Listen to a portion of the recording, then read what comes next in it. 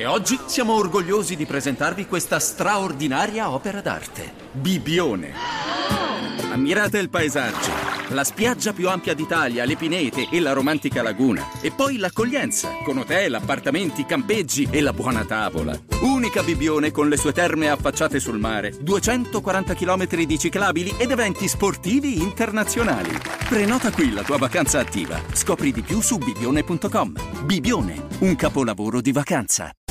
Benvenuti a Sport Live con Bruno Mais, Esther Roccotelli e Stefania Maiò. Vai. Un saluto a tutti da Bruno Mais. Tanta carne al fuoco oggi, per cui subito la parola a Esther Roccotelli. Sì, grazie Bruno. E andiamo a commentare, andiamo a commentare la giornata calcistica di ieri, caratterizzata dalla sconfitta dell'Inter a Bologna, che ha dato il là alle polemiche sulla gestione del mister Simone Inzaghi. Come ci spiega il signor Nonni, che ad un certo punto durante la partita Bologna-Inter si è messo a tifare per gli avversari. È successo davvero. Questo qui toglie un attaccante, mette un attaccante, poi all'83esimo toglie Brozovic e mette il tridente con Carboni. Ma non potevi lasciare Lukaku, scusami. Vabbè, robe da pazzi. Cioè l'allenatore più scarso della terra. Esageriamo, Dai 2-0, forza Thiago Motta! Forza Thiago Motta! Fagli vedere come si fa a questo scarso! Cosa bisogna fare per esonerarlo questo qui? Io non lo so! Sbaglia tutto! Cioè tu hai messo in campo la squadra di merda, poi hai visto che le cose non giravano, hai tolto un Lukaku che devi fargli giocare tutte le partite, fai sempre i soliti cambietti attaccati, e poi cosa fai? Mi levi Brozovic e mi metti Carboni e provi con il tridente. Ma tu sei fuori di testa, tu sei pazzo, figlio mio. Sono felice per Thiago Motta, così. Grazie Nonni. E continuiamo a parlare della caduta dell'Inter a Bologna, che ricorda molto quella dell'anno scorso, quando, complice una papera di Radu, l'Inter si giocò lo scudetto. Sì, ce lo ricordiamo bene. E andiamo da Leo Cim, che ieri dallo stadio di Bologna ha lanciato un appello ai calciatori. Vai Leo. Cos'è? Finita la stagione, vero? Andiamo tutti in vacanza anticipata, 4 mesi di vacanza in anticipo, perché ormai tanto avete deciso che il campionato l'ha vinto il Napoli, e quindi possiamo fare schifo al cazzo, possiamo scendere con l'atteggiamento di una squadra di quarta categoria, solo perché è 2 mesi che dite che tanto il Napoli ha fatto una stagione straordinaria, e intanto ci presentiamo con un atteggiamento da mediocri del cazzo e ci permettiamo di perdere partite come quella di Empoli, come quella di oggi a Bologna. Dite, se siete andati in vacanza non avete più voglia di fare un cazzo, non avete più voglia di vincere le partite, ditelo, così ci mettiamo l'anima in pace, non ci prendiamo neanche più rabbia e smettiamo anche di prenderci una malattia per una partita persa o per chissà quale cazzo di stagione come andrà a finire. Se non avete più voglia di fare un cazzo, ditelo, scendete con l'atteggiamento di come quando io vado giù a cambiarmi il sabato mattina e siamo a posto così.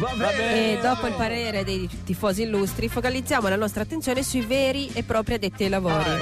E allora chiamerei in causa l'opinionista Neschio, al quale abbiamo chiesto come mai dopo la grande performance nell'ottavo di Champions l'Inter non ha avuto più voglia di giocare. È passato completamente l'appetito, anche se il mio pranzo di oggi è unicamente veleno. Dopo una partita impegnativa, soprattutto dal carico emotivo come può essere un ottavo di Champions, l'Inter si sfalda. L'Inter ancora una volta senza stimoli, senza animosità. Non è possibile che i cambi siano una roulette russa. Chi è ammonito va fuori, chi non lo è resta. Attaccante per attaccante, quinto per quinto, oppure scalo un braccetto di destra, lo porto quinto, questo in base alle ammonizioni.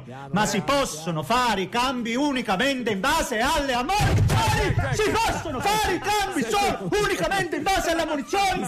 Fosse stato ammonito Gosens, uno dei pochi che ha giocato una partita decente, oggi sarebbe uscito Gosens.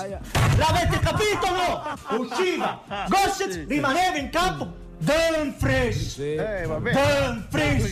Oggi si parlerà del campo. Perché mi costringe a impostare i difensori e li costringe e li induce all'errore? Se il campo non te lo permette, perché devi impostare coi 3 dietro?